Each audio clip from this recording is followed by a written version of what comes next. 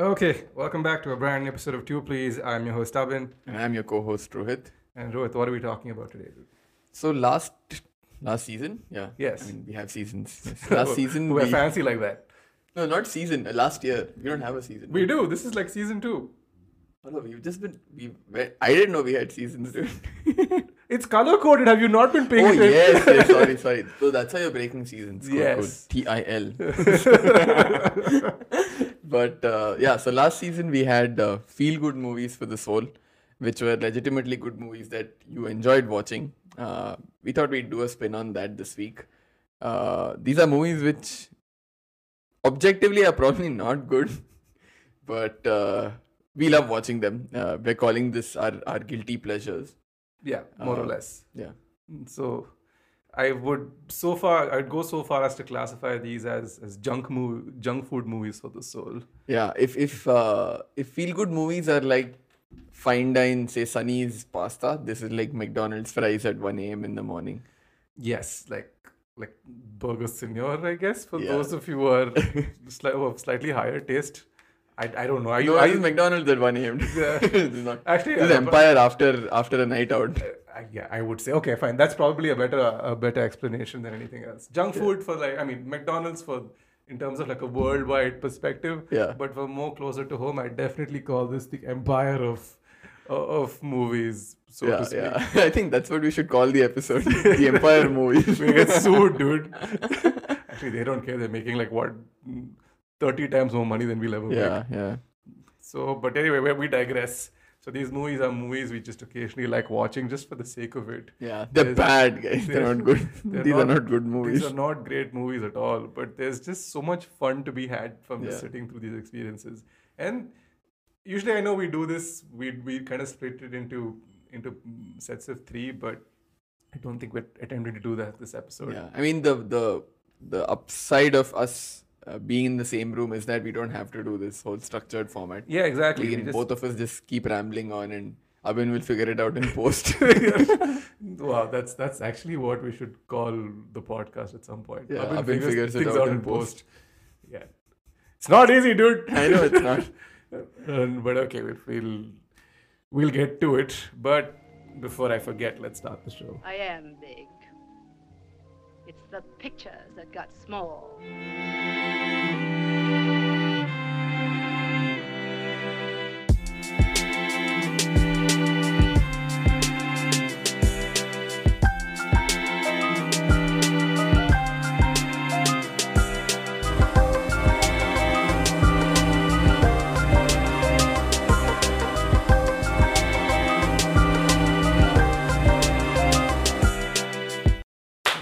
Okay, guilty pleasures. Now, how do I even start? Like, okay, what is classified as a guilty pleasure?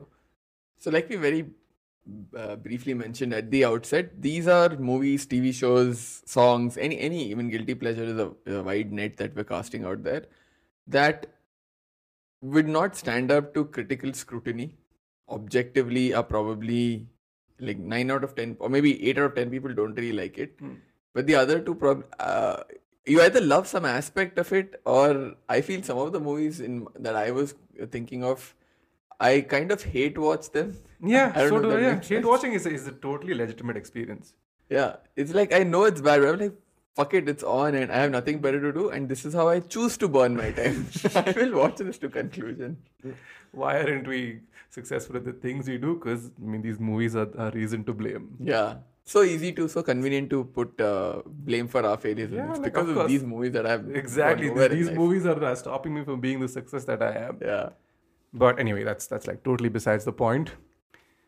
How do we go about structuring this episode? Like, where do you start talking about guilty pleasures? Actually, before we start talking about specific movies, I want to take a step back because for me at least there are certain genres that I would classify as guilty pleasures because these are genres where movies that come out are more missed than hit.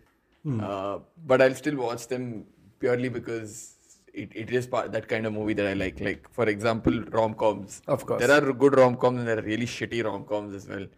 But odds are, if especially now with OTT, if there's a rom-com on Netflix or Prime and I have nothing to do, I have a couple of hours to kill, there's a good chance I might go into it knowing full well this is like a 30% on Rotten Tomatoes, but I'm like, are you fuck it, referring to the likes of the kissing booth? yes, To I all mean, the boys not I've loved before. I would say there's a subgenre of rom-coms. It's when slightly older audience, not like teen rom-coms, Uh-huh. but when these okay, so there's a very clear formula that I'm going to lay out Okay, for the fine. kind of rom-coms I like. Okay. So these are, these high-powered career women who are thrown out of, like, they need to head out of office situations and Uh-huh. go somewhere unexplored. Okay. And there they meet some guy who has a hidden secret which makes him more desirable, but for some fuckery of rom-com reason, he will not tell this person up front. And Okay. then they will. So this I know is oddly specific, but there are a whole bunch of rom-coms with this premise. You know what you just described, right? What? You've described the plot to The Holiday. Yeah, so I would say The Holiday is like A movie you have historically hated.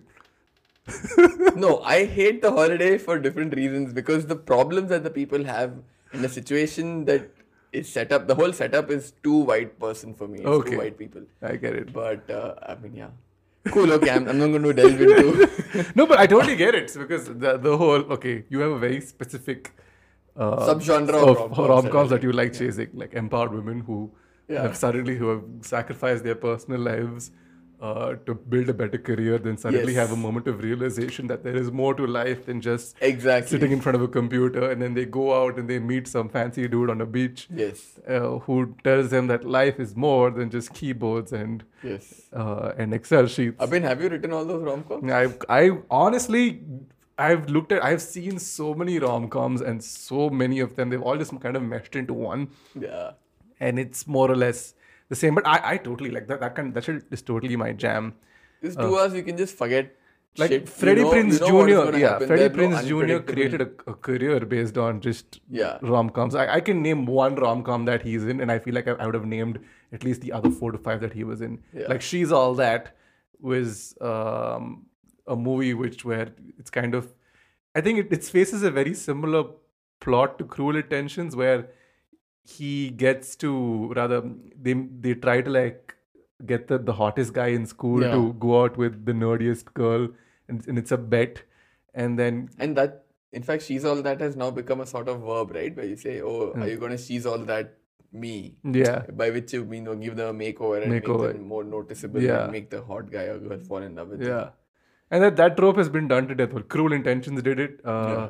Then there's very weird way, but then there's Very weird way. Yeah, then Not Another Teen Movie plays riffs off that. Correct. So the early 2000s had a bunch of this shit, and I like, even so, I'd go so far as to say in terms of rom-coms, there's one movie that particularly stands out to me, which I will watch anytime it's playing on, or if I'll go seek it out if it's on OTT, which is the Ryan Reynolds, what's her name? Oh my God, Anna Faris and Amy Smart movie, Just Friends, where Ryan Reynolds returns to this town that he runs away from. Oh, That yeah, I've he seen plays this movie. he plays like a fat dude who loses the weight, Yes. then gets stranded in his hometown one snowy night, Yes, and then yes. it's a very like paint by numbers rom-com, but I love think it. these sort of movies kind of are wish fulfillment for us, because there's some aspect that you've related to. Maybe you've been that fat kid in school. Or I am maybe- that fat kid, but okay. There's some aspect, and you're just like, like in this dream scenario, this is how it would play out, or something like that. I guess there's that relatability. So yeah, there's a whole bunch of shitty rom-coms that I'll watch. So okay, so Is there some genre like that before we get into like movie specific that you will watch regardless if it's just there on TV? I have a very specific genre. Go for it. And I feel like we've spoken about this in 2 episodes prior, or 3 episodes prior to this episode. It's Hrithik Roshan's body of work from the early 2000s. Where Is that guilty pleasure or masochism? I still don't know. I can't tell the difference. But I would I would put it on purely for the entertainment perspective. If it's playing, and if, like I say, if Main Prem Ki Diwani who is playing, oh shit, dude, I'm gonna watch that movie, because I couldn't give a shit about what that movie's gonna tell me. I am just watching Hrithik Roshan swing for the fences like time and time again.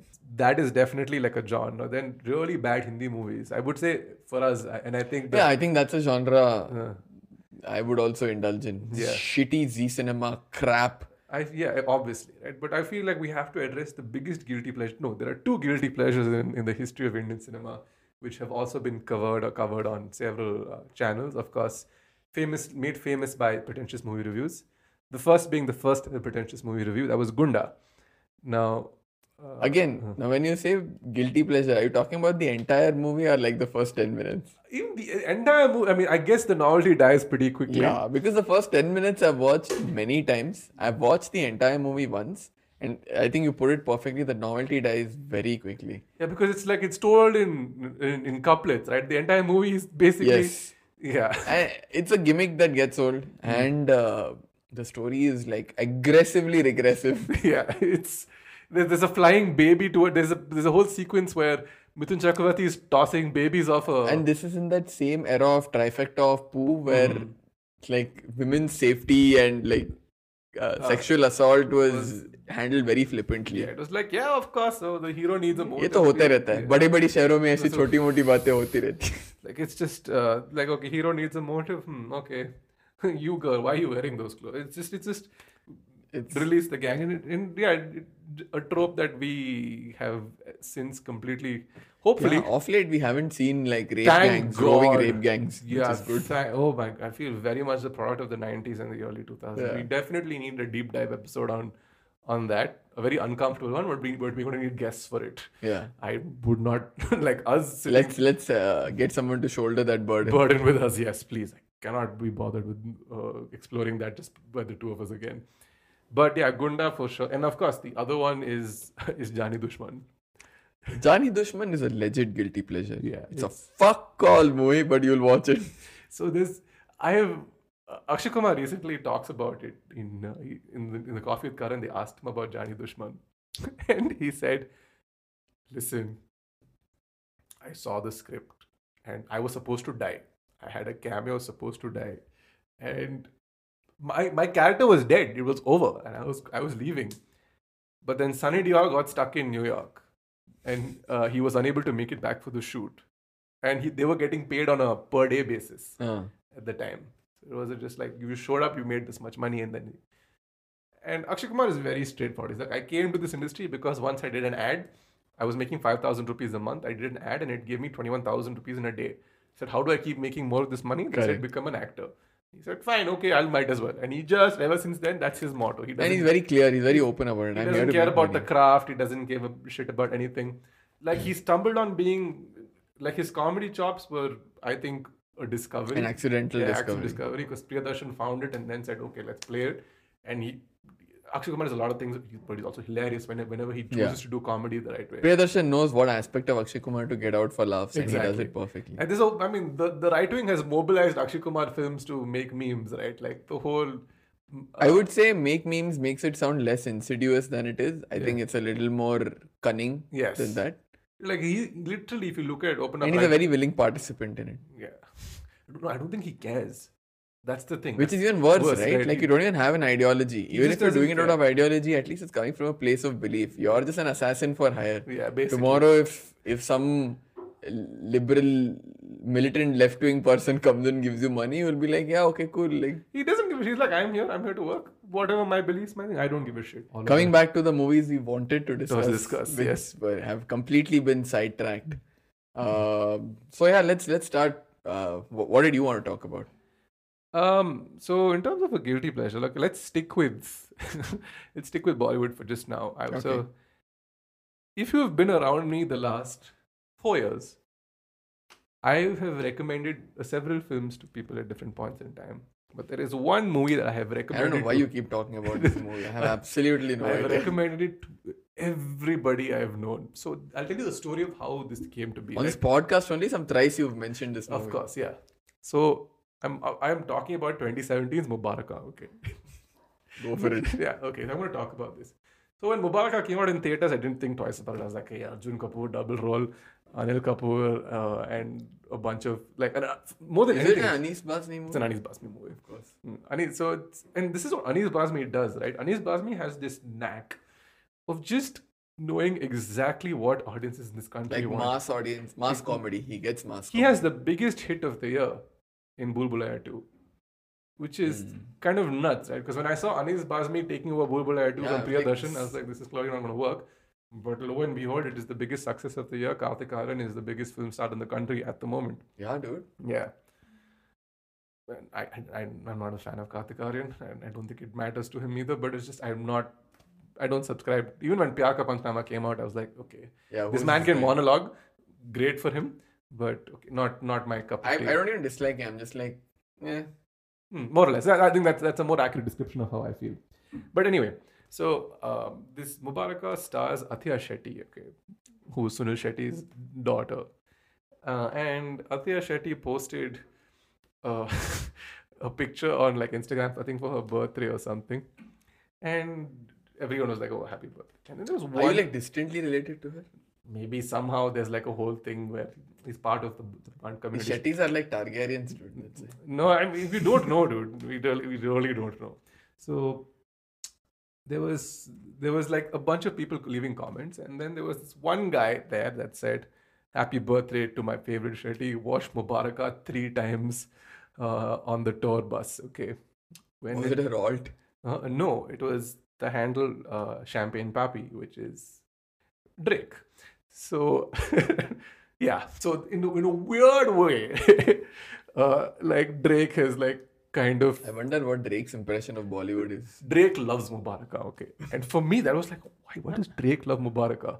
And then there was a picture with Sunil Shetty and Atif put up for Sunil Shetty's birthday. And Drake has commented below that as well, saying legend. What the fuck? So I'm This just some like, bizarro universe I'm shit. like, dude, this is very strange. Why does Drake like Mubaraka? One Christmas morning, my friend and I, we sat down to watch Mubaraka. It is a very bad movie. What's it about? I have no idea. It's about two brothers, two twins, whose parents die in a car crash, and Damn. Okay. at the start of the film, and they give them, and his uncle, and the uncle decides to raise them, realizes he can't raise them, and he gives them to his two siblings. So one child goes to one family, and one child goes to another family, and then it's a Anis Basmi film. It's like a case of, oh, this person said that, and it's just comedy tropes. There's not much like one person falls in love with somebody, but she's engaged to somebody else, and you know how everything connects in one full circle. It's a very simple, stupid premise, but by God, is it entertaining!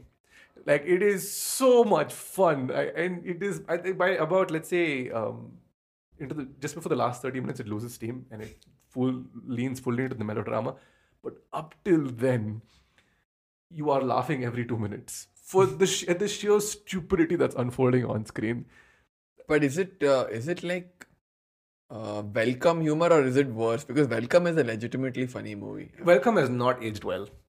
I have watched Welcome recently because I was like, okay, you need to watch Welcome. It was one of our favorite films growing up. Has not aged well. We remember the good bits from Welcome, but there's a lot of shit in the middle that you fair can't- enough, yeah. possible, because I haven't seen it lately. I only remember those few good bits. You remember like Nana Patekar and Anil Kapoor. I only remember Nana Patekar and Anil Kapoor. Anil Kapoor in this movie is again, you know, Anil Kapoor swings for the fences, right? Yeah. And he goes. Anil Kapoor's English accent in this movie is like, you need to hear it to believe it. He's not trying. He's here. He's not, again. He's like, he knows he's in Nani's Basmi movie. By English, you mean British accent? Like What the fuck? Yeah, Anil Kapoor plays their uncle who lives in England. So this movie is split between England and Chandigarh. So a lot of it happens. A lot of the communication happens back and forth. And Anil Kapoor lives in England. So his English accent and the sheer hamminess of what he's doing. Just please continue talking. I'm just trying to imagine Anil Kapoor with a British accent. Pardon me, officer. What's to do? Car broke down, sir. Good Lord, someone is fallen. Andu Saab, does this house have some water? Oh my God. Does this house have some water? I'm slowly finding myself tempted to You really watch should. Mubaraka just for... It is so funny. It's so stupid. But It's a bad movie. I love it so much. It's like, it's not a good movie. It took me 5 attempts to watch the movie in its entirety because I kept suggesting it to people, and while they were watching, I would fall asleep. And each time they would finish the movie and then yell at me. Obviously. Yeah, and they'd be Like, like, hey, watch this movie. and on the 5th watch, I watched the entire thing, and I said, dude, like literally, we have Mubaraka tradition. So we have a friend's birthday, and on her birthday, if we're around, we'll sit and watch Mubaraka together. Because we love it. We all hate it. We all shit on it, but we love it so much. Cool. I don't know what to say.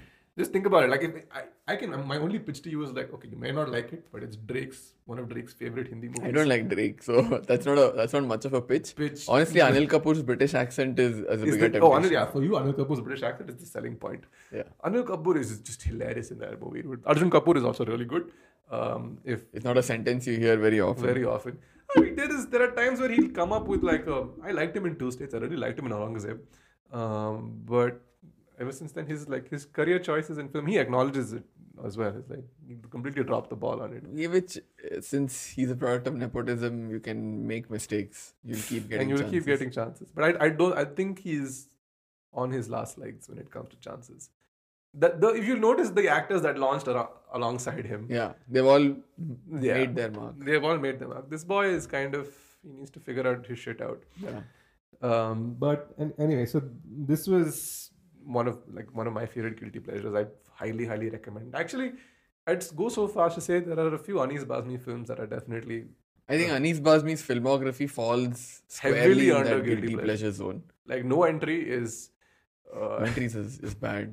Like, even when I watched it, I'm like, bro, this film is bad. It's very problematic. I really loved No Entry when I saw it. Maybe I haven't seen it since. I don't know. Yeah, even when I was watching it, it was very problematic. It's like Masti, right? Yeah. Even Masti, even when I was 2004 it released, when I watched it, I'm like, bro, this is some trash, but it's funny. But it's just trash. Trash. Yeah. It's like, I mean, it's not good trash. It's not like fun trash. Yeah, it's like you don't feel good about yourself after watching it. Yeah.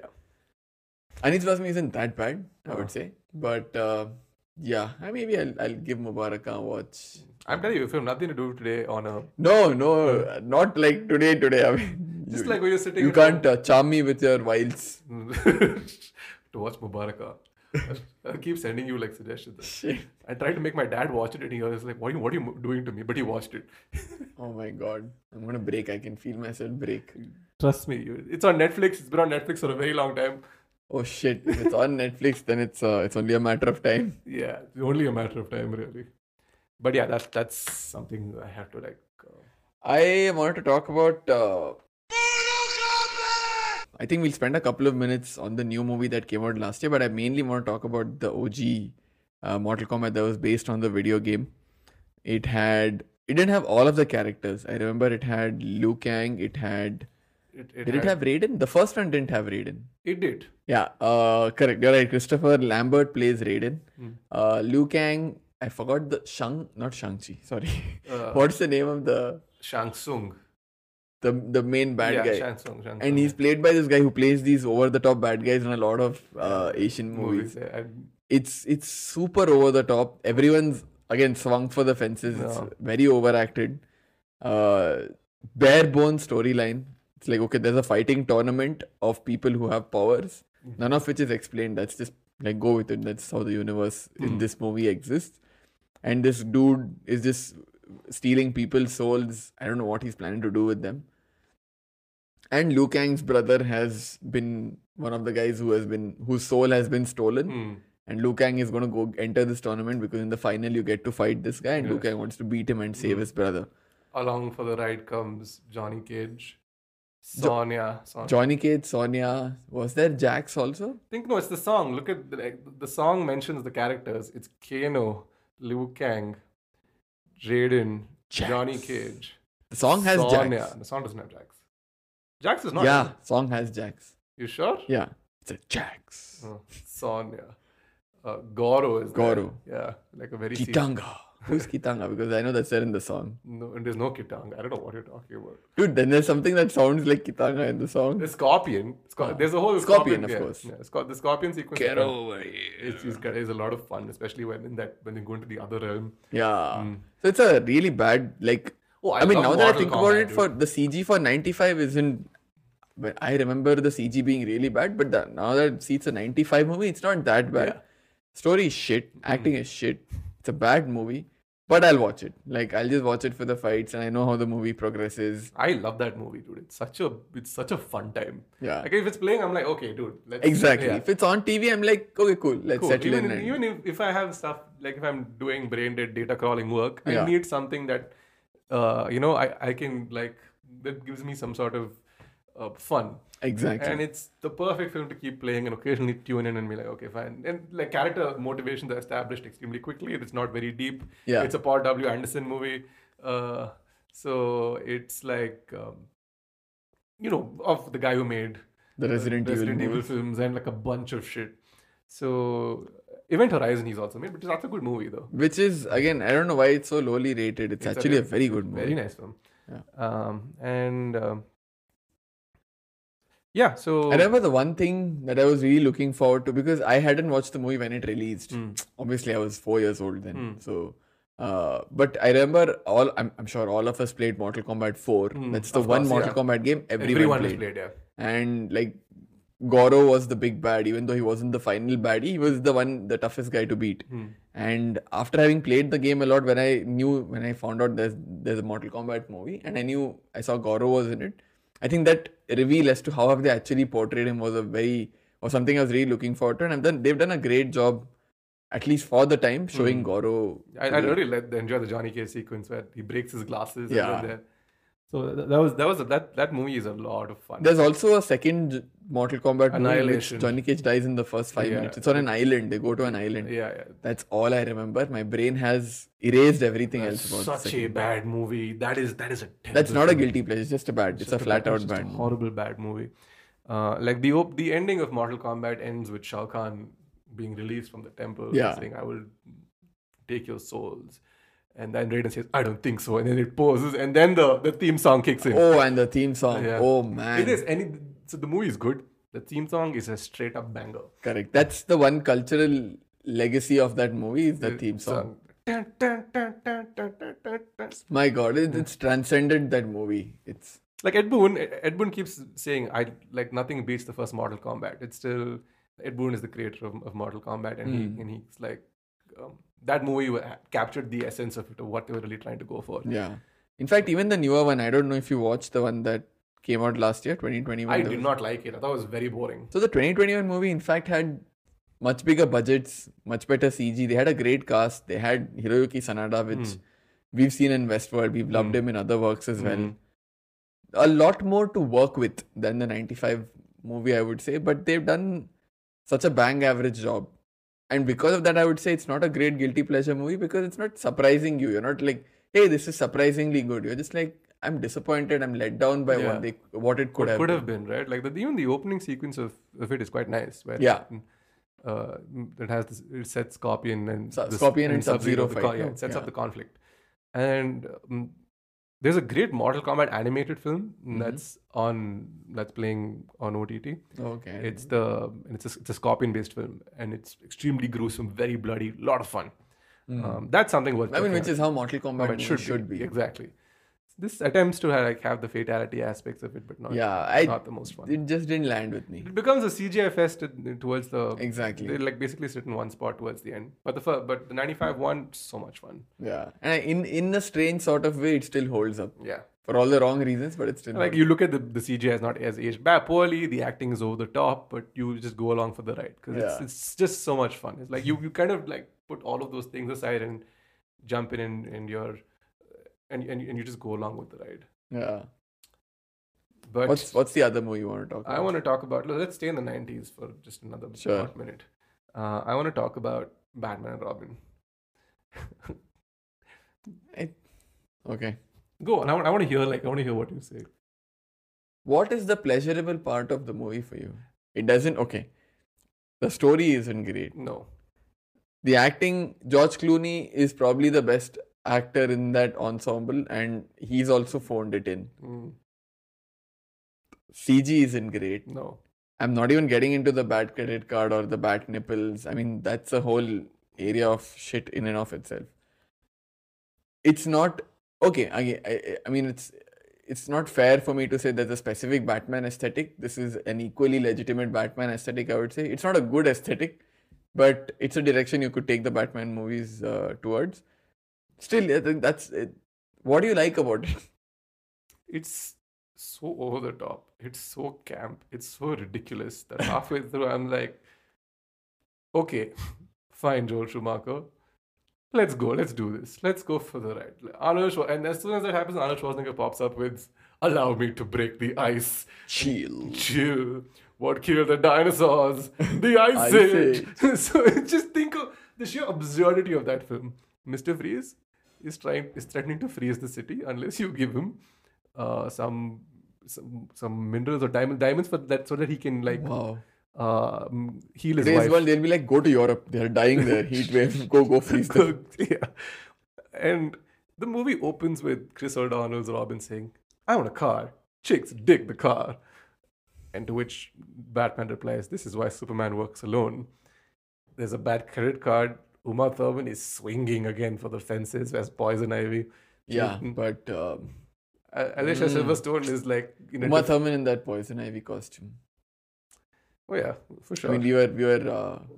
When I think it accelerated our puberty, if anything. Uma Thurman is like pure femme fatale in that movie.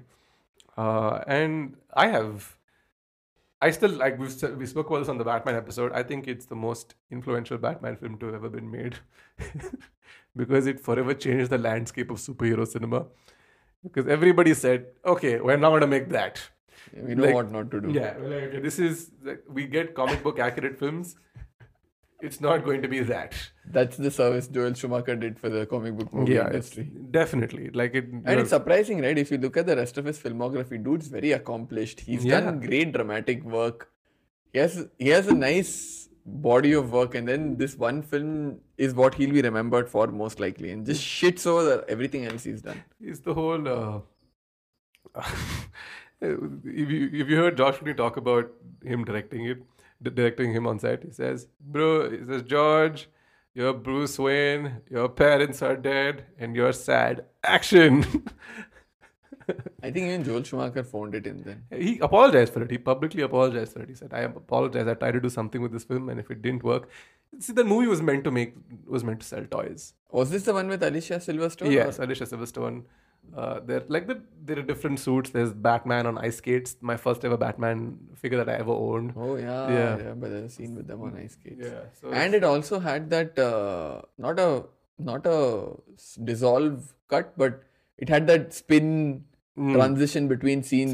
Yeah. The kind of shit you would have in Adam West or in PowerPoint today. Yeah, PowerPoint even then. That time it was like, "Oh, dude, we can do this on PowerPoint." Look at I mean now you as working professionals, you know that shit doesn't work. Back then, like every slide is going to collapse into the next one. Oh my god, dude! Have you seen this font called Comic Sans? Oh yeah, dude.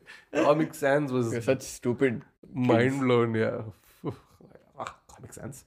But yeah, coming back, and that's the sort of transitions you had in the there's a lot that doesn't work for the movie, and you're right. I think it's a great template for what not to do, and it's also it has so much entertainment value. I think Arnold, the biggest movie star at the time, I think you have Josh Clooney, who's an up and coming rising star, but we're talking Arnold Schwarzenegger in the 90s, like Terminator Arnold Schwarzenegger, Eraser Arnold Schwarzenegger.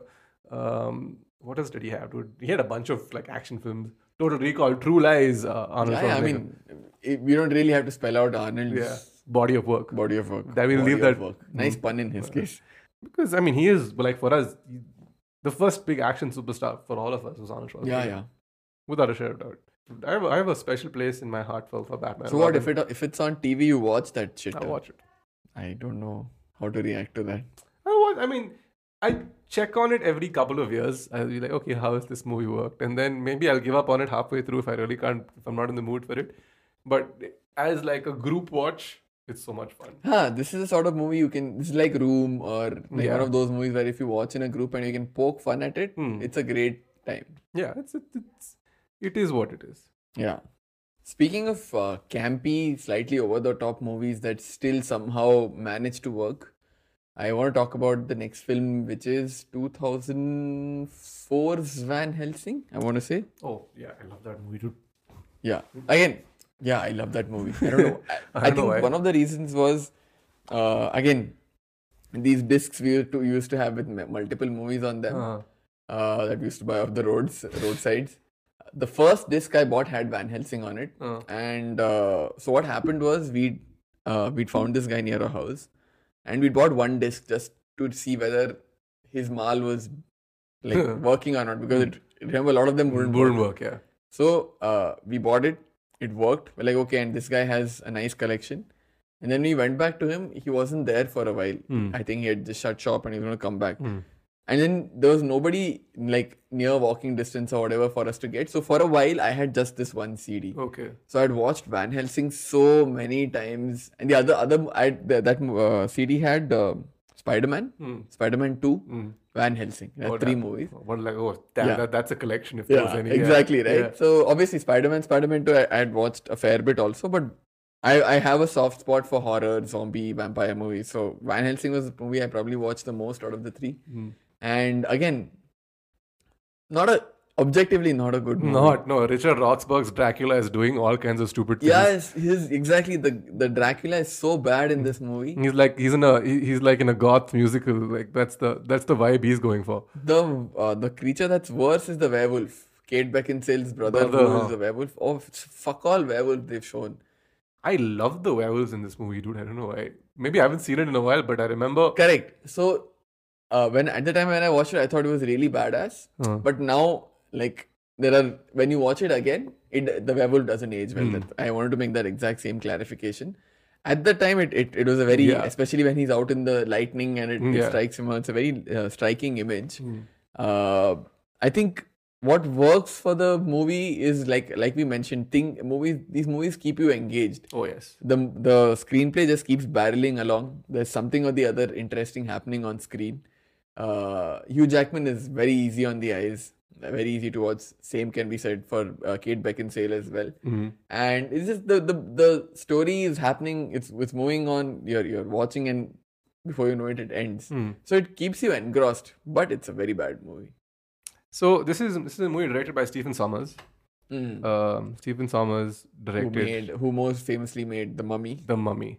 And you can see the same elements of... Yeah, of course. It's very, very similar in terms of direction and like how that movie barrels along. And it being engaging and... To some, The Mummy is a guilty pleasure. I don't classify it as a guilty pleasure. I legitimately have fun with that movie. Exactly. It's not a guilty pleasure because it's not a bad movie. It's not. In my opinion, it's really not. Even though a lot of people... It's on a lot of lists. You'd be surprised on how many lists it's classified as a guilty pleasure. If anything, Van Helsing is a guilty pleasure. Because it takes the concept of what... traditionally, this old, rickety old dude in the story. The novel as well, he's an old guy. Yeah, and they make him this Hugh Jackman-esque vampire hunter. Yeah. With Kate Beckinsale and like the Brides of Dracula. There you have Frankenstein's monster. You have... Yeah, that movie has everyone. It has Brides of Dracula, werewolf, monster. There probably is an Igor-esque figure in there somewhere. Yeah, there is an Igor-esque figure in there. Yeah. And then you have... the first attack of those three Brides of Dracula on the village is such a good scene. It's so much fun. The CGI has not aged particularly well. Yeah. But it's a lot of fun, especially when Van Helsing makes his way into the town. And of course, my favorite thing about this movie, and I'm going to spoil Van Helsing for those of you who haven't seen it. My favorite thing about this is the werewolf transformation at the end. That is the coolest looking werewolf I've seen on screen. Maybe I'm remembering it wrong then. The Hugh Jackman werewolf? Yeah, then I'm remembering it wrong. The big ass, because this is the same year Prisoner of Azkaban came out, and... Oh, yeah, sorry. I was confusing it with the Prisoner of Azkaban werewolf. I don't know for what reason. Actually, the werewolf in Van Helsing is really nice. You're right. The Prisoner of Azkaban werewolf looks like Gollum with a dog's face. Yeah. That is a shit werewolf. Yeah, not intimidating at all. The werewolf in Van Helsing is like this roided up creature that is huge and like big fucking fangs that jumps Dracula, and it has a throwdown for the ages. I remember seeing the first time I saw the climax, I saw it in Tamil because it was playing on TV. I didn't get a chance to go watch it in movie theaters for some reason, because I think unit test exams or whatever. And then I saw it and I kept it in the back of my mind. Then I saw that sequence and I was like, okay, I need to watch this film. Like much like you picked up a 4-in-1 and ended up watching it. It had such a great time with it. What an amazing movie. But yeah, that was Van Helsing.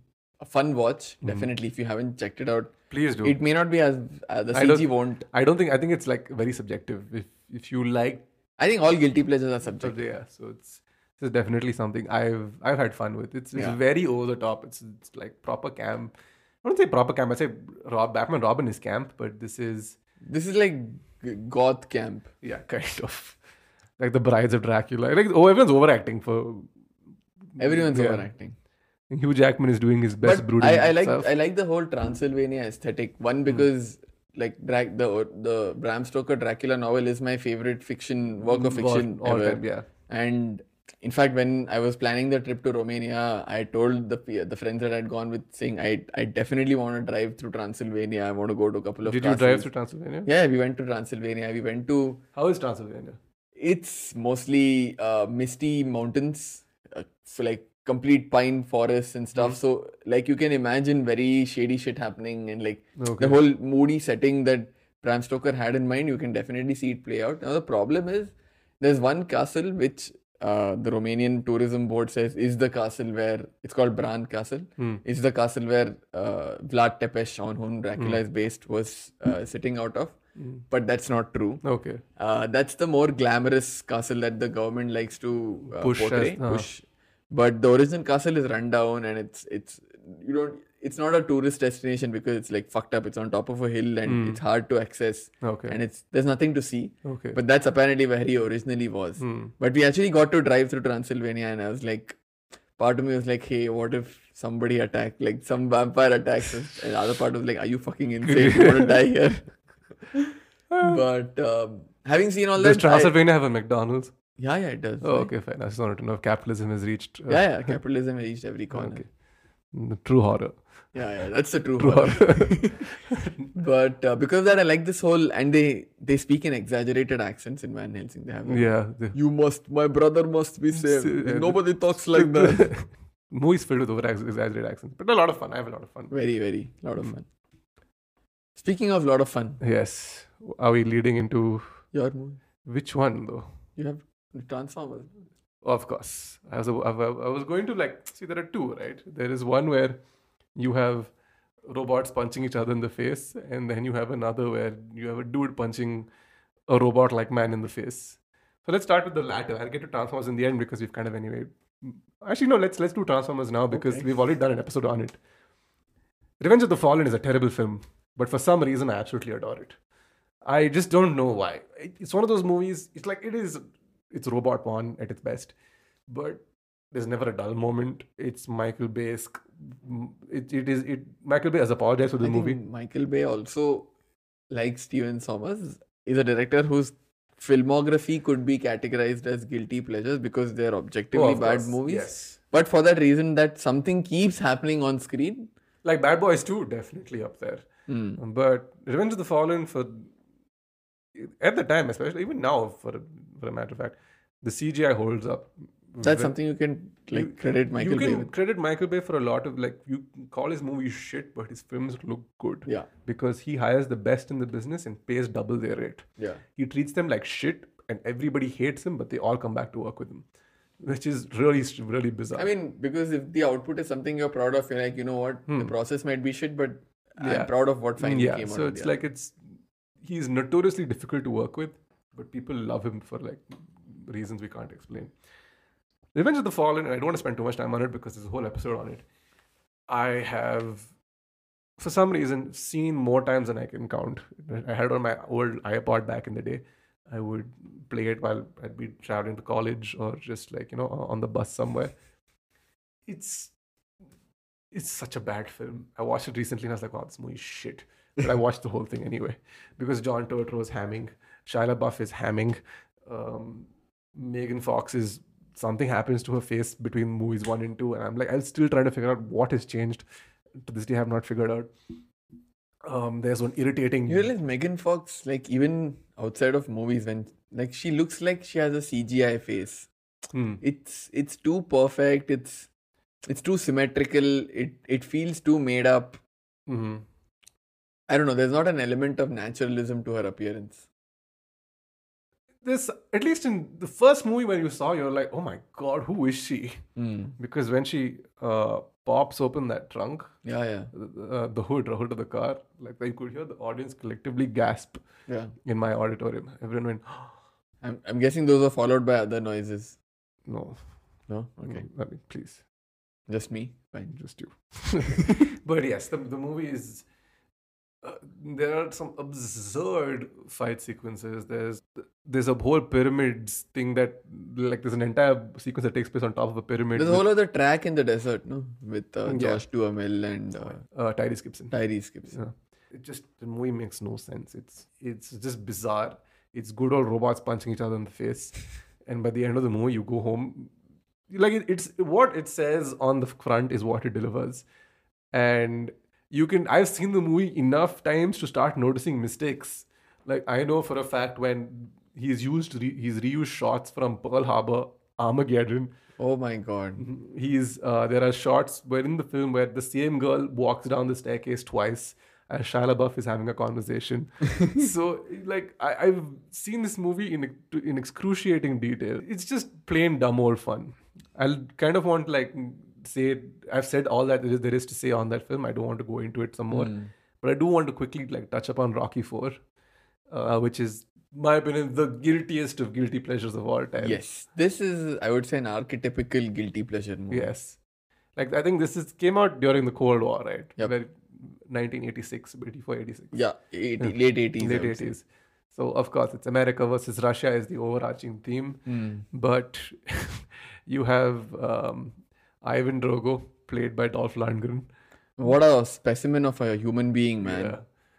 Dr. Dolph Lundgren. Yeah, he's got a master's degree. Yeah. He is 6 something, Yeah. blonde, like literally Hitler's wet dream. 6-pack, built like a fucking house. Yeah. Like the OG Chris Hemsworth. He is, yeah. Basically, Dolph Lundgren is. And he was a martial artist. Like not just, he had the chops to back it up. He was a Yeah. legit martial But artist. I didn't know that. Okay, wow. Yeah, and in fact, you must have heard this famous story when a couple of robbers broke into his house, and they didn't know whose house they were breaking into. They just thought it was a big rich guy, whatever. He had the trappings of wealth, and they broke in and they saw one of the photo frames. They saw it was Dolph Lundgren's house. The two thieves were so afraid they just left. Like they didn't steal anything. They kept whatever they had taken. They're like, if this guy catches, he'll just fuck us. So I love stories like this where you just. So I mean, that's the kind of guy who they picked to play Ivan Drago. Yeah. So And if he dies, he dies.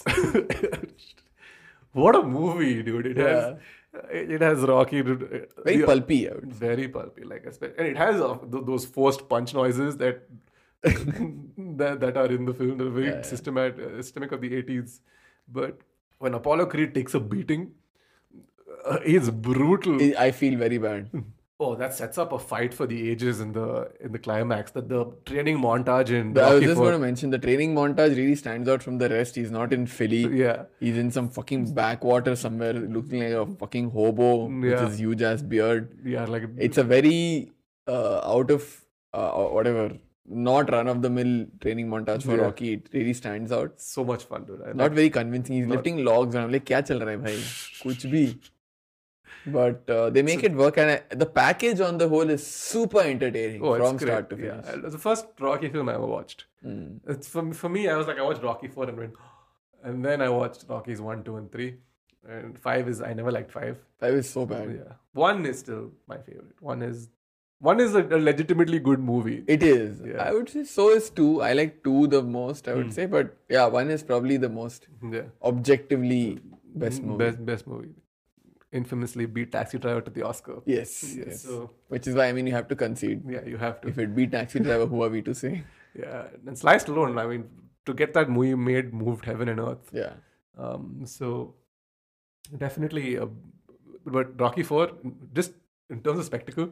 I mean, in the movie universe, this dude single-handedly ended the Cold War. Yeah. And like, hey, Russia sucks, bro. You're right. Let's end this. And the funny thing is, apparently, during shooting, Dolph Lundgren put Stallone in the hospital. Yeah, because He hit him so hard. Stallone, like some 4 hard man, is like, give me what you got. Dolph Lundgren is like, bro, I have actually learned this, but okay, cool. Gave him one punch. I think broke his ribs or something. Collapsed his lungs or some shit. And then said put him in the hospital. Definitely like up there in terms of my guilty, like the number one guilty pleasure Yeah, film of that all I would time. wholeheartedly agree. It's like OG guilty pleasure movie. Of course. The other movie I want to talk about, I think for me this is the last movie before. I don't know if there's anything else you want to talk about, but No, I think it's yeah, the last movie I want to end with is Jason Statham's Crank, 2009, 2010.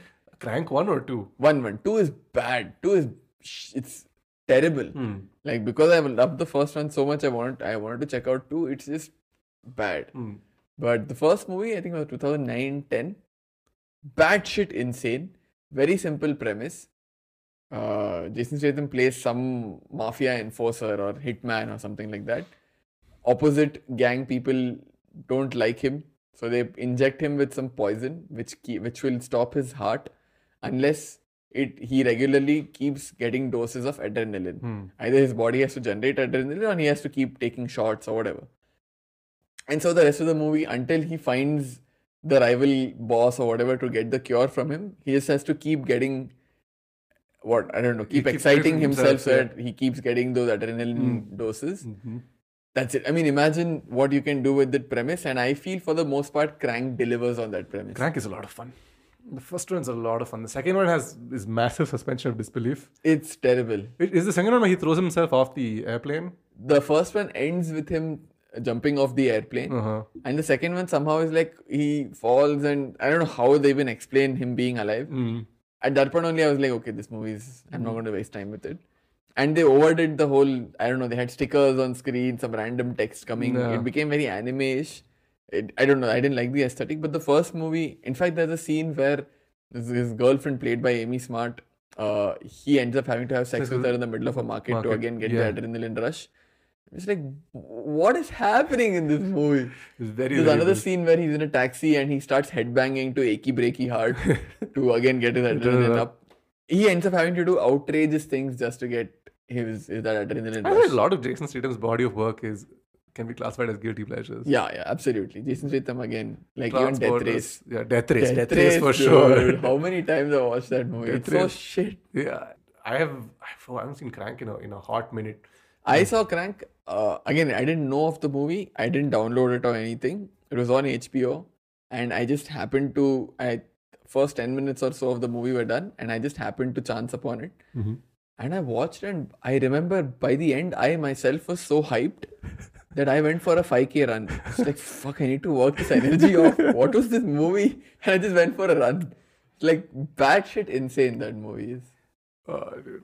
For me, I think if there's another film I want to mention in the same line of like the Crank films, possibly when Fast 5 jumps the shark. Rather, the Fast and Furious jumps the shark, and with Fast 5, particularly Fast 5, it's a good movie, but oh man, it's so much fun. Is Fast 5 the one with the bank? Yes, the one with the safe being driven to Rio de Janeiro. You know, they actually drove safes to Rio de Janeiro. Just like, what is happening? If there was ever a direction that the franchise had to go to sustain, that was probably it. Yeah, I mean, it has to. Like right now, it is going to merge it is going to head on with another. There's only way it survives because now the family thing is dying. It needs to meet another big franchise. So Jurassic Park. Oh, that would be something. But I don't think Spielberg would let Fast and Furious shit on his Jurassic Park legacy. Imagine. I think Transformers I think Transformers is more likely. Fair enough. No, but I want to imagine dinosaurs like family Corona. Yeah. All we need is family. And T-Rex goes.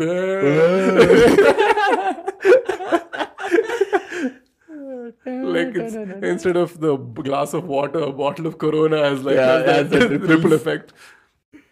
But I want to go back to Death Race just for a bit. Oh, I love that. Now that you mentioned Death Race, it has Robin Shou, I think. The guy who plays Liu Kang is also in that movie. Yes. It also has Ian McShane hamming it up once again. Is it Amy Smart in it? No, it's somebody else. Michelle Rodriguez. As Michelle Rodriguez, famously hot turn as well. Yeah, I love Death Race. It's a remake of an older... Yeah, there's a very old 60s, 70s British film. Yeah, so much fun. Yeah. Anything else you have on the list? No, I think that's a lot of guilt for one episode. Yeah, let us know your guilty pleasures, guys. Like that's basically... We can be like your confession box. Yeah, we could. Like, you can I'll keep a little space for you to come and write in your guilty pleasures, movies you love to watch, that you hate that you're watching, but you just can't stop loving them. That's us, I think. But that's us for this week. We'll join you on the next one. Until then, take care, my Bye-bye. friends. Stay safe. So they opened their big mouths, and out came talk. Talk, talk.